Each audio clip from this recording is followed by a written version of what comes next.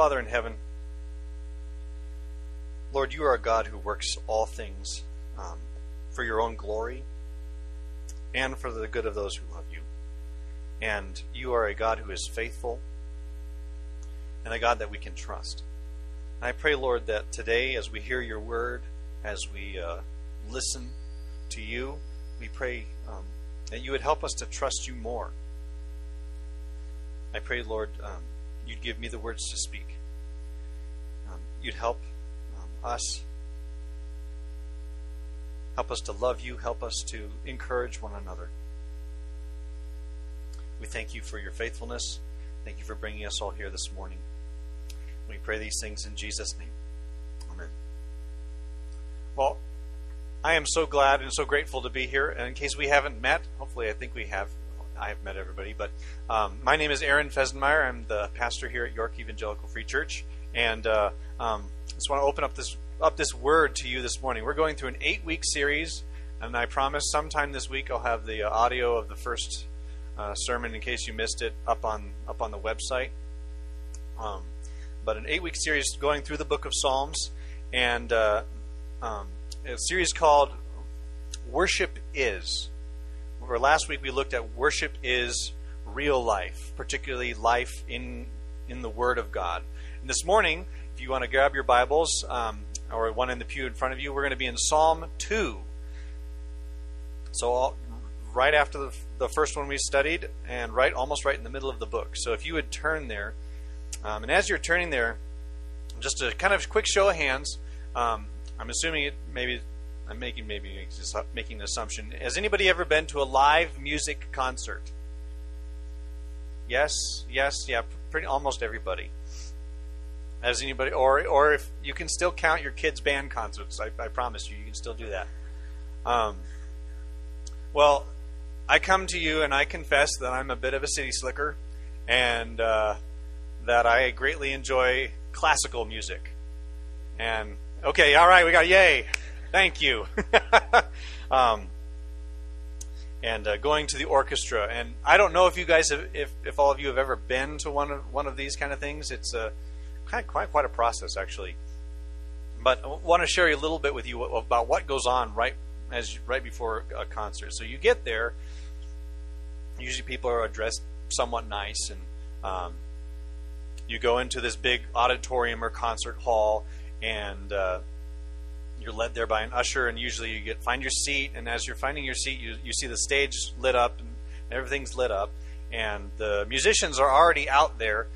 Some of them kind of wandering around getting stuff set up, and others are playing a little bit, trying to get warmed up, and just get those final few touches on whatever their part is in the music before they start it.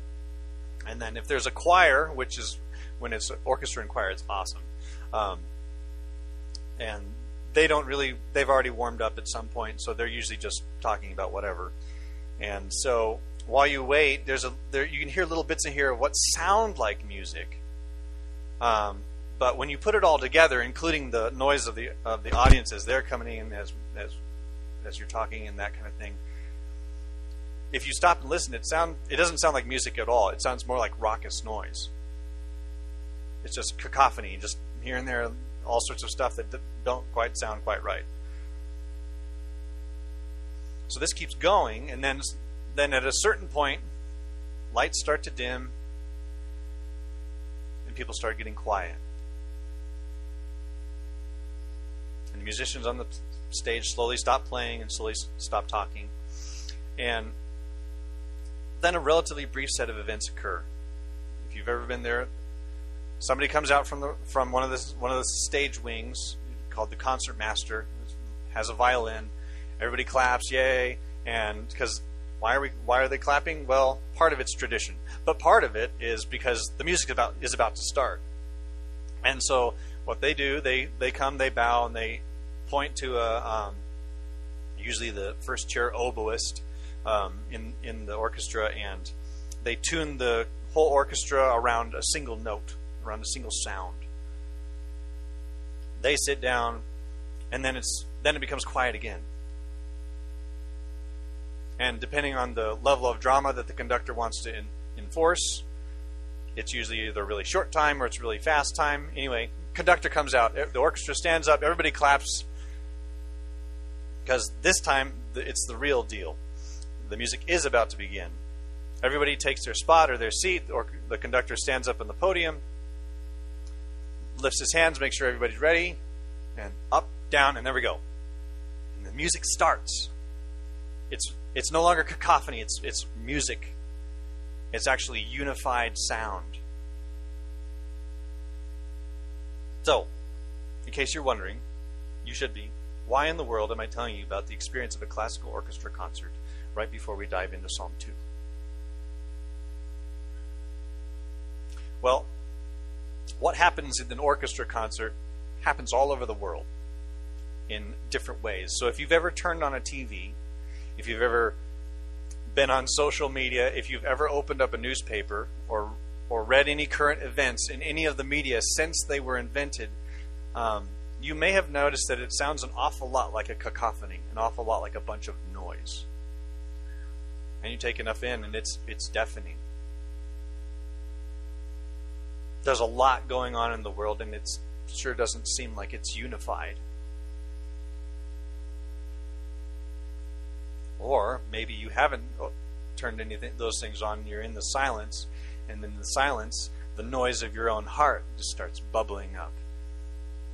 And maybe that's why you want to keep that noise around you, so you don't have to face the noise that's going on in there. So in a way, we're both the musicians in God's world, musicians making the racket on the stage, and we're the audience longing for the noise to go away and the real music to start. But what if we don't get to pick the music?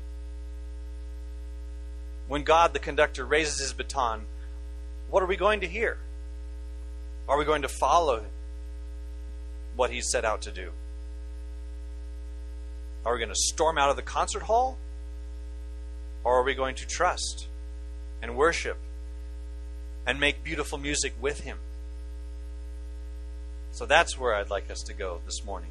So if you're there, please, I'd like to invite you to stand as we, in honor of reading God's Word this morning, Psalm chapter 2.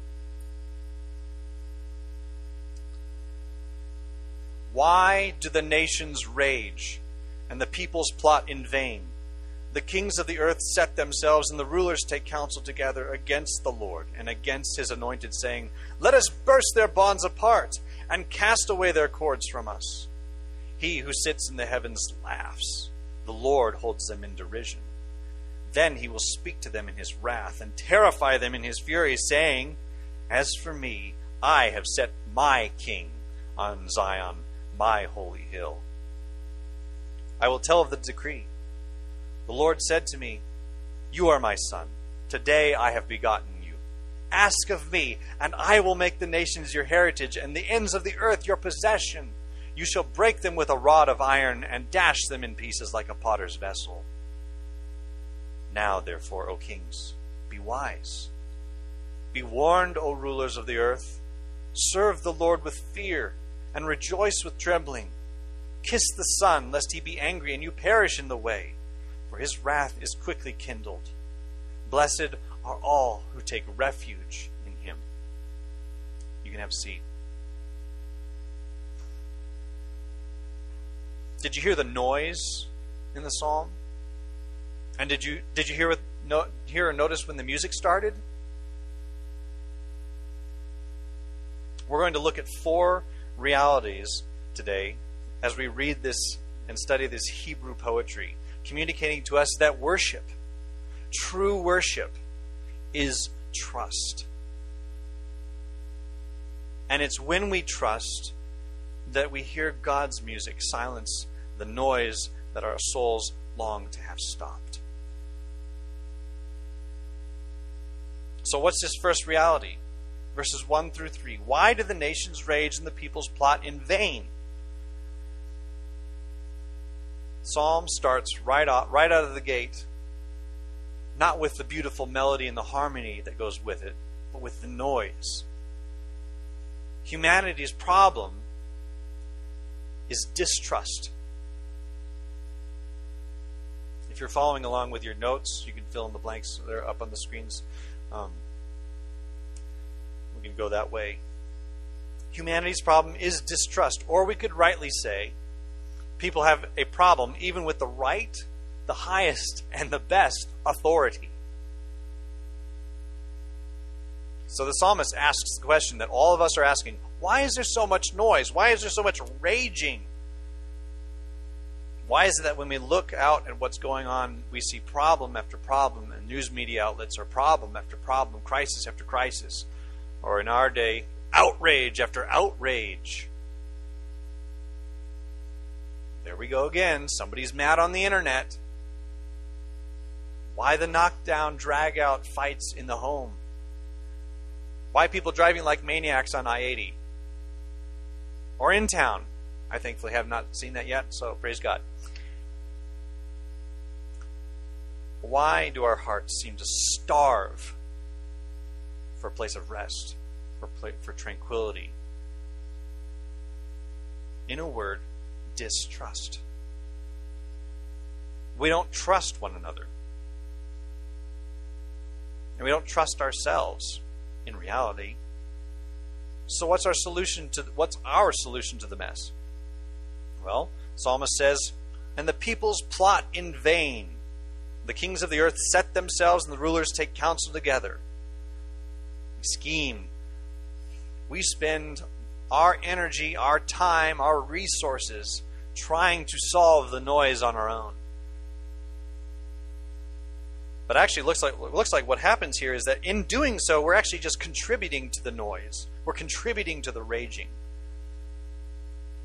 The psalmist also takes this one step further. It's not just that we don't trust one another, and it's not just that we don't trust ourselves, even though we will make song after song and story after story of how it's supposedly right to follow your heart, to trust yourself.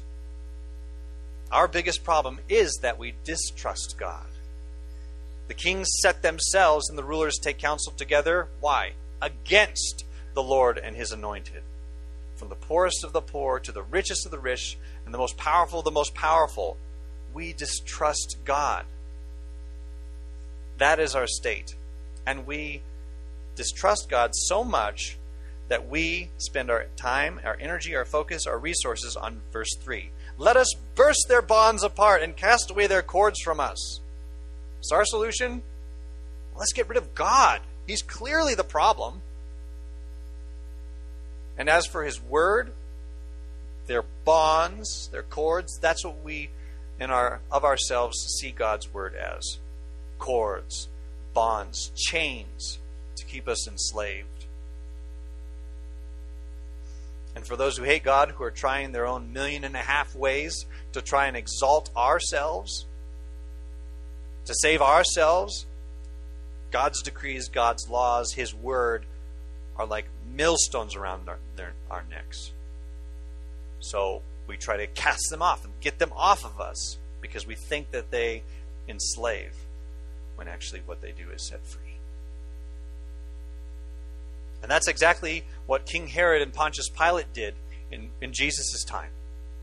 You can turn there, but I'll just read it. Acts chapter 4, verses 24 through 28. Quote, "And when the disciples of Jesus heard it," when John and Peter had been released from prison, "they lifted their voices together to God and said, 'Sovereign Lord, who made the heaven and the earth and the sea and everything in them, who through the mouth of our father David, your servant, said by the Holy Spirit, why did the Gentiles rage and the peoples plot in vain? The kings of the earth set themselves, and the rulers were gathered together against the Lord and against His anointed. For truly in this city they were gathered together against your holy servant Jesus, whom you anointed, both Herod and Pontius Pilate, along with the Gentiles and peoples of Israel, to do whatever your hand and your plan had predestined to take place.'"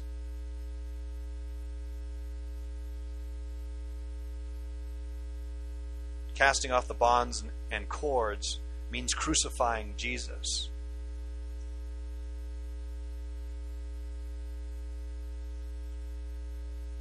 So that's our solution. And when we embrace things today that are opposed to God, I thought of a few. If you look at our lives and in our culture today, where are we trying to cast off the bonds and cords of God? Marriage, sexuality, greed, racial equality, equality between men and women, right and respectful treatment of men and women, marketplace of ideas.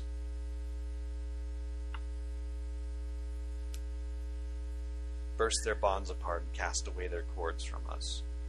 That's our solution. Or we could say that's our solution. That's what all this is. What this describes is a plan. The plan of people to get rid of God. And this is what all their work of self-saving achieves. Well, let's cast away God. The only one. Let's cast away the only one who is everything he said he is, has done everything he said he will do, and will do everything he has set out to do, who is infinite and who knows our deeds, our thoughts, our motives for everything, he who is sovereign and can override any and every decision we make. This is our plan to get rid of him. It's totally ridiculous. Now, if you weren't here last week, you guys did something really great for our kids. You gave us some kind of a homecoming party, and we really appreciate it. We're very, very thankful for that. And you sent us home with a couple gift bags, and in those gift bags were something that the kids really love, and it's just a large balloon, an uninflated balloon. Well, you're supposed to blow the balloon up and tie it off. Well, we didn't do that.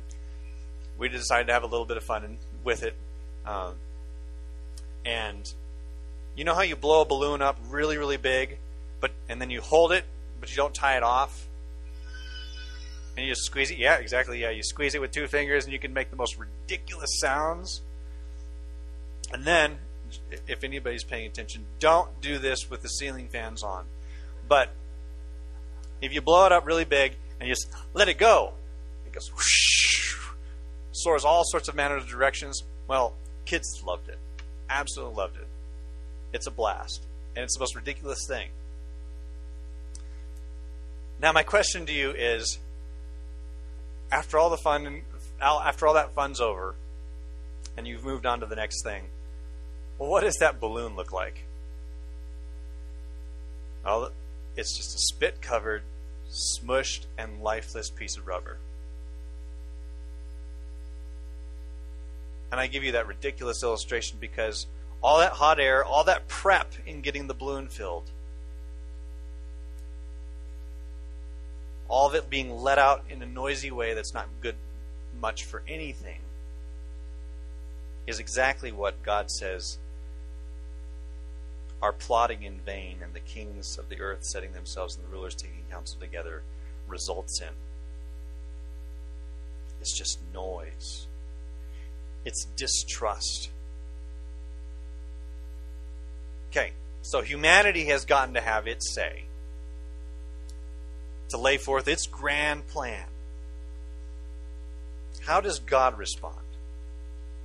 What does he have to say? Verse 4. He who sits in the heavens laughs. The Lord holds them in derision. Then he will speak to them in his wrath and terrify them in his fury, saying, As for me, I have set my king on Zion, my holy hill. You know what this is in the concert? This is when the music starts. God gets to pick the king. And the music he has chosen is the Hallelujah chorus. God's response is actually a little bit like a kid laughing at the balloon. But we have to temper that a bit, because this laughter is not just that the plan to reject God looks ridiculous, although it is. It's pathetic. In God's kingdom, this kind of plan evokes mockery. The Lord holds them in derision. He is the Lord. All this contained in this name. Against who? The Lord. the Lord of heaven and earth, no matter what humanity does, we can't escape him. And yet, apart from us being saved, that's exactly what we'll try to do. We try to build our own way of escape from the misery that contributes to the nation's raging. And we try to set up our own kings and queens so that we don't have to deal with God. And that's why God laughs. That's why God holds them in derision. And God is just. And God is holy. And God is all-powerful. All those attributes are contained within the name, the Lord. So if people are trying to get rid of him, what do you think his response maybe should be? Have you ever thought of well, if I were God, how long would I last before I smote somebody? Yep, I wouldn't last very long. So that's the question. Why doesn't he just why does he even allow them to finish the words? Why not destroy them with fire? He doesn't need to put up with this nonsense. In truth, this raging is not just ridiculous. It's not just sending balloons across the room. Or warming up a bunch of musicians doing their own thing. No. I don't know you all that well yet, but I know a little bit of some of your stories. And when people are trying to burst God's bonds, in air quotes, and, quote, cast off his cords, as if they were enslaving when they are actually freeing, when they try to do that, and you've seen it in your own life, when they try to do that, it's devastating.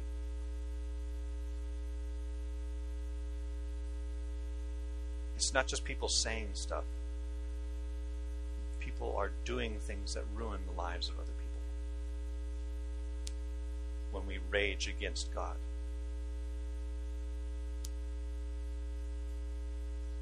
Because of a distrust of the Lord and his anointed. Global scale. Nations are destroyed. Economies tank. The weak of society and vulnerable are taken advantage of.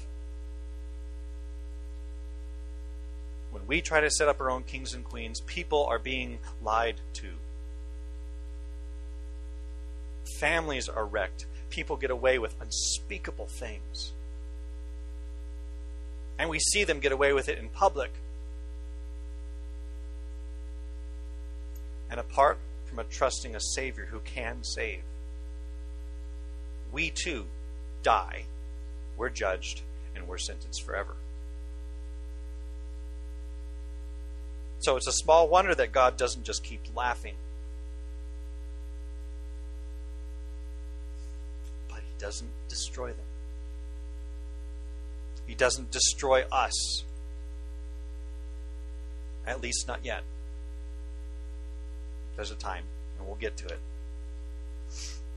For all the noise that humanity makes and the speech they make to get rid of God's ways, God gets to speak. And if you've read anything in this book, you know that when God speaks, things happen. Worlds are made. Worlds are destroyed. People are crushed, but the dead come to life. Eyes are opened. Lame people walk. People are made whole when God speaks.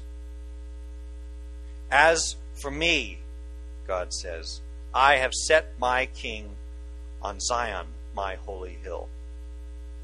God gets to choose the king. And you know it says, he will speak to them in his wrath and terrify them in his fury, saying this. Do you know what's terrifying about this for someone trying to save themselves? For humanity that's trying to position itself to put its own king in place? The terrifying thing is the most beautiful thing, is that God has already beaten us to the punch. He has already set up his own king. He has already poured out the anointing oil on this king and exalted him. This king is the same one as the anointed. And you know what that word anointed is? Messiah in Hebrew, and in Greek, Christ. Hebrew kings were called the Lord's anointed, beginning with Saul, then moving to David and each successive king in his line. And the final ultimate king in that line is Jesus, the Christ. So when David, who wrote this psalm, writes this line, he's not talking about himself. He's talking about the King of Kings and Lord of Lords, whom we sang about, Jesus. It's not merely terrifying to the surrounding nations that God should set up the Davidic kings of ancient Israel. No. It is terrifying that Jesus, God in the flesh, is God's chosen king. Now, if you've been in church, it should not surprise you at all that this is going on. But may it take your breath away again. Of course, who is the most fit to rule but God himself? The question is, do we know him, as he said in Matthew 11, verses 28 through 30? Come to me, all who labor and are heavy laden, and I will give you rest. Take my yoke upon you and learn from me, for I am gentle and lowly in heart, and you will find rest for your souls. For my yoke is easy and my burden is light. That doesn't sound like bonds to be cast off or cords to be thrown away. As for me, God says, I have set my king on Zion, my holy hill. And that should fill us both with a sense of utter dread and at the same time with the strongest sense of relief. No corrupt king is going to sit where God puts his king. Nobody messes up in God's throne. There is no injustice from the throne of God. He gets to choose the king, and his choice is flawless. His choice is trustworthy. And as the music continues, we don't just get to hear God the Father speaking of setting his king up on Zion, which is where God's presence is. We get to hear the Son himself speak. If distrust of God is humanity's greatest problem, then the King himself presents the greatest solution: full trust of his Father. Verse 7, I will tell of the decree. The Lord said to me, you are my Son.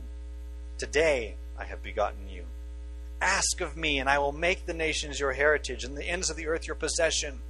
You shall break them with a rod of iron and dash them in pieces like a potter's vessel.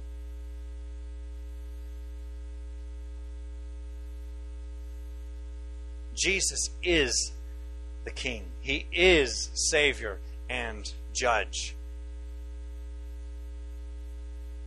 You are my Son. Today I have begotten you. Now we need to say, because there's a lot of false teaching going around about this little phrase, this isn't about God creating or, quote, giving birth to Jesus. Jehovah's Witnesses, and there are others, get this passage totally wrong. Jesus was not created. He was never given birth by God. He was born as a man, yes, but he has always been God's Son. Actually, this was an issue in the early church too. They called it Arianism, saying that Jesus was actually lower than God, a created being. And that's where we get the Nicene Creed from the 300s that reads, we believe in one Lord, Jesus Christ, the only Son of God, eternally begotten of the Father, God from God, light from light, true God from true God, begotten, not made, of one being with the Father. How should we understand this? Acts 13, verses 32 through 33. The apostles understood this, and we should too, that this decree is actually the good news about Jesus' resurrection. So Acts 13, verses 32 through 33.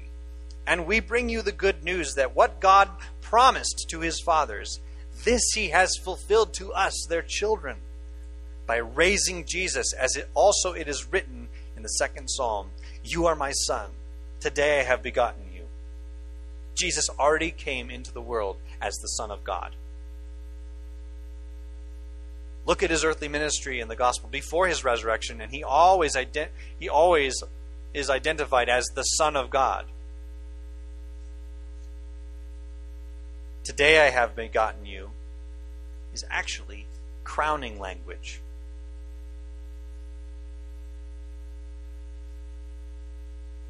How did God make Jesus king?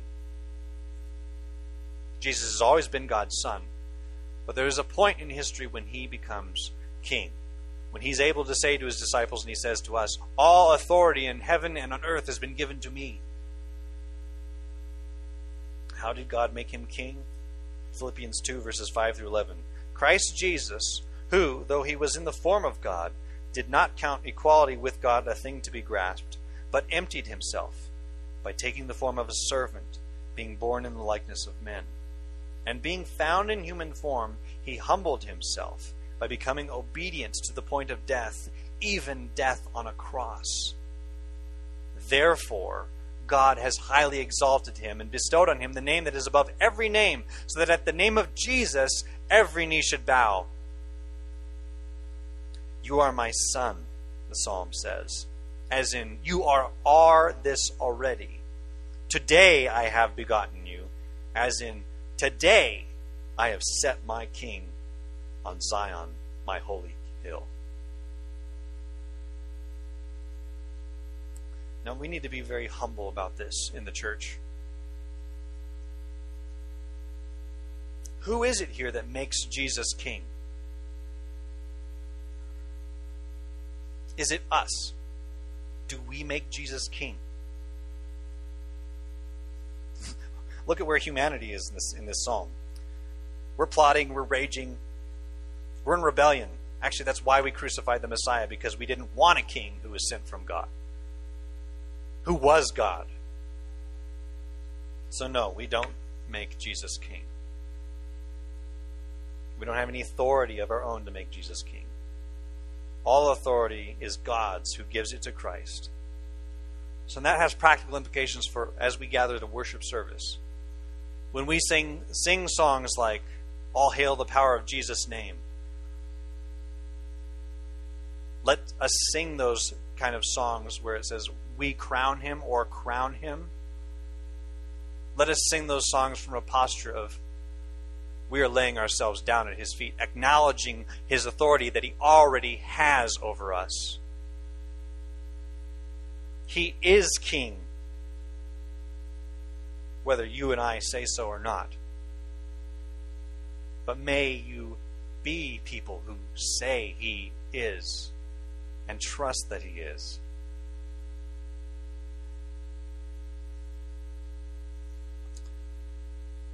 So it's clear from the rest of Scripture that when God the Father asked Jesus, ask of me, and I will make the nations your heritage and the ends of the earth your possession, Jesus took him up on that offer. And praise God that he did. That means everything is his.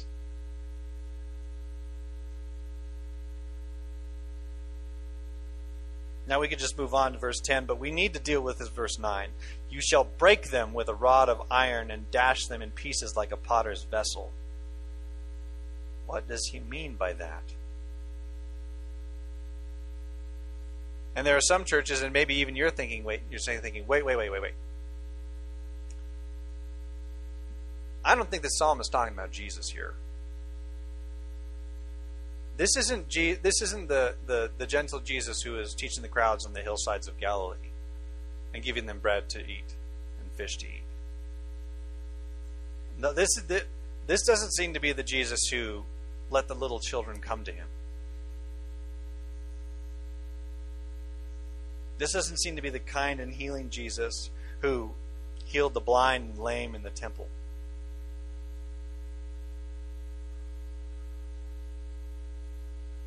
Well, we need to understand that Jesus is both Savior and Judge. Gentle Jesus, who told the people that on that hillside that they needed to eat his flesh and drink his blood in order to be saved. Nice Jesus, who warned his disciples that a person who keeps the children from coming to him would be better off having a millstone tied around their neck and being drowned in the sea. Or how about kind Jesus, who flipped over tables like he's at a bar fight and whipped merchants in a holy rage in the temple, and then healed the lame and the blind. This is to say that when it comes to Jesus, he is both and.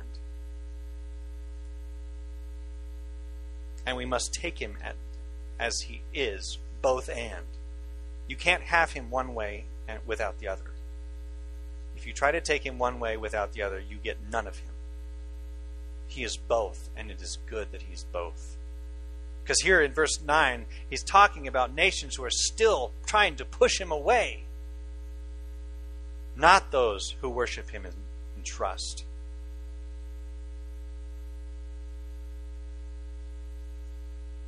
So what about the nation? What are the nations to do with this king that God has set up, with his son? Well, thank God he doesn't leave us to guess about it. He doesn't leave the kings to guess about it.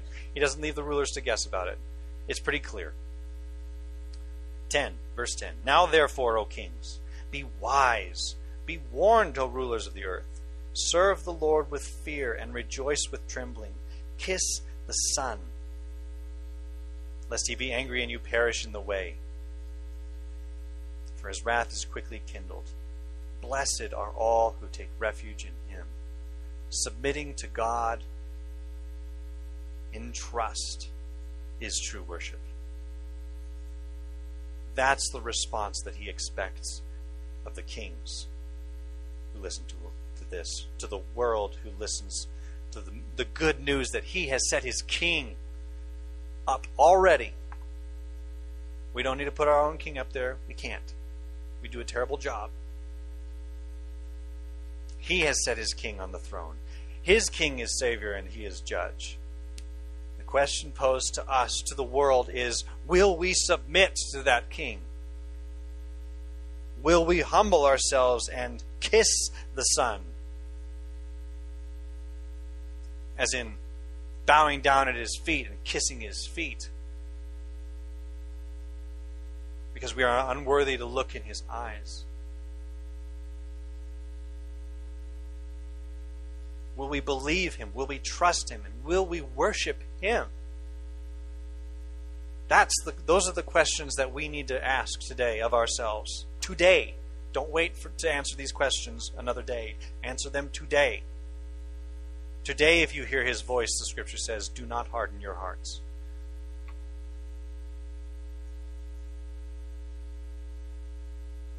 Jesus didn't leave us in slavery. He didn't stay away and destroy us.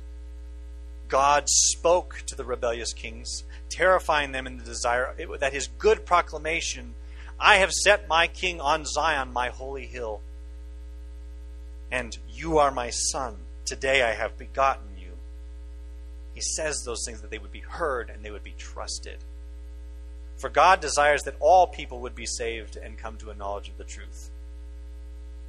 But that does not happen if we do not trust, if we do not submit, if we do not believe. But God here gives rebellious, wicked kings with a wicked plan the opportunity to believe, the opportunity to trust, and he's giving us that as well. So have you ever wondered why and if it's a good thing for us to fear the Lord? Should we fear the Lord? Now, the most common interpretation of this kind of fear is a reverent respect, a reverent fear. Even your translation may even say something like that, reverence or reverent fear. And this is right, that we should have a deep respect for God and his Christ. Absolutely. But it may not be fully complete. Because if you look at this context, there are some pretty, frankly, terrifying things going on. Jesus smashing the nations in pieces if they were pottery? Jesus being angry and people perishing because of his wrath? If you're familiar with the line from C.S. Lewis's The Lion, the Witch, and the Wardrobe, there's a character called Mr. Beaver in the story who's talking to the main characters, the Pevensey children. And he says about the Christ figure, I'm totally spoiling it if you haven't read it, the Christ figure in the story, Aslan the lion. He says, Aslan is a lion, the great lion. And one of the children responds, "Ooh," said Susan, "I thought he was a man. Is he quite safe? I shall feel rather nervous about meeting a lion." "Safe?" said Mr. Beaver. Who said anything about safe? Of course he isn't safe, but he's good. He's the king, I tell you. This fear should not drive us away from God, but to him, because he's good. And when this passage says that his wrath is quickly kindled, it's not as though God is ever or will ever fly off the handle. It's not. He doesn't have a temper problem. He is a God slow to anger and abounding in steadfast love. As some have said, he has a very long wick. But there is a point when the wick does burn out and the powder keg underneath goes. And when it does, he will have, as he does here, given every opportunity to turn to him, to trust him, to believe in him, to be in him as a refuge. Will we take the opportunity to be in the tent, in the refuge? Jesus is not safe, but he's good. And he's safe to be in. He's King of kings and Lord of lords. He will not bruise a broken reed, Scripture says, but he will destroy rebellion by the word of his power. If the hand is continually put up against him, he eventually will take it down. A stone can crush a person, but can be used to make a refuge. The question we must ask ourselves today, church, is he our refuge? Is he our king? Do we submit to him? Will we trust him? Worship is trust. Who or what we most deeply trust is who or what we worship. Is it God? Or is it someone else or something else? If it's anyone other than the Lord Jesus Christ, then we are back to where we began. Why is there so much noise? Why are the nations raging? Why is there so much distrust in trusting the wrong things? But God, in his mercy, does not leave us to his own devices, or to our own devices. He gives us the good news. I have set my king on Zion, my holy hill. He has died to be able to save you, and has been raised again and exalted at the right hand of God. Will we trust him? Will we believe? When God the conductor gets up and starts the music, will we trust him? Will we enjoy the music that he's given? Will we participate in trusting and believing him? The cacophony, the noise, doesn't go on forever. He has already set his king up on Zion, his holy hill, and he calls each one of us and all of us together to worship him by trusting him. And we can trust him. Let's pray. Father in heaven, we come and confess that we are so slow to trust you. Lord, we want to cry out as the father did in one of the stories. Lord, I believe. Help my unbelief. Please help us to trust you, Lord.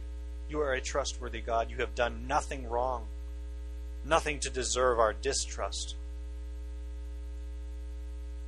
And if we feel otherwise, please make it clear that you have set your king on Zion, your holy hill, and that we can come to you and we can find in you a refuge. Lord, we ask that you would be glorified. Help us to carry that with us as we go from here. Trust in you each step of the way, day by day. Lord, we pray these things in Christ's name. Amen. Well, thank you for worshiping with us this morning. I would invite you to stand as we are sent with a blessing from God's Word. This comes from a passage I quoted in Philippians. A good one to land back on, to encourage you, and to keep your mind fixed on Christ. Philippians chapter 2,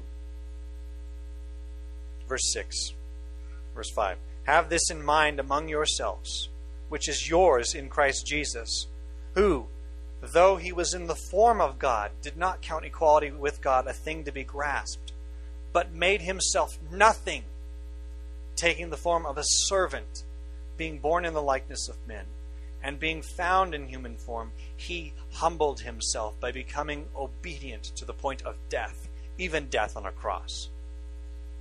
Therefore, God has highly exalted him and bestowed on him the name that is above every name, so that at the name of Jesus, every knee should bow, in heaven and on earth and under the earth, and every tongue confess that Jesus Christ is Lord, to the glory of God the Father.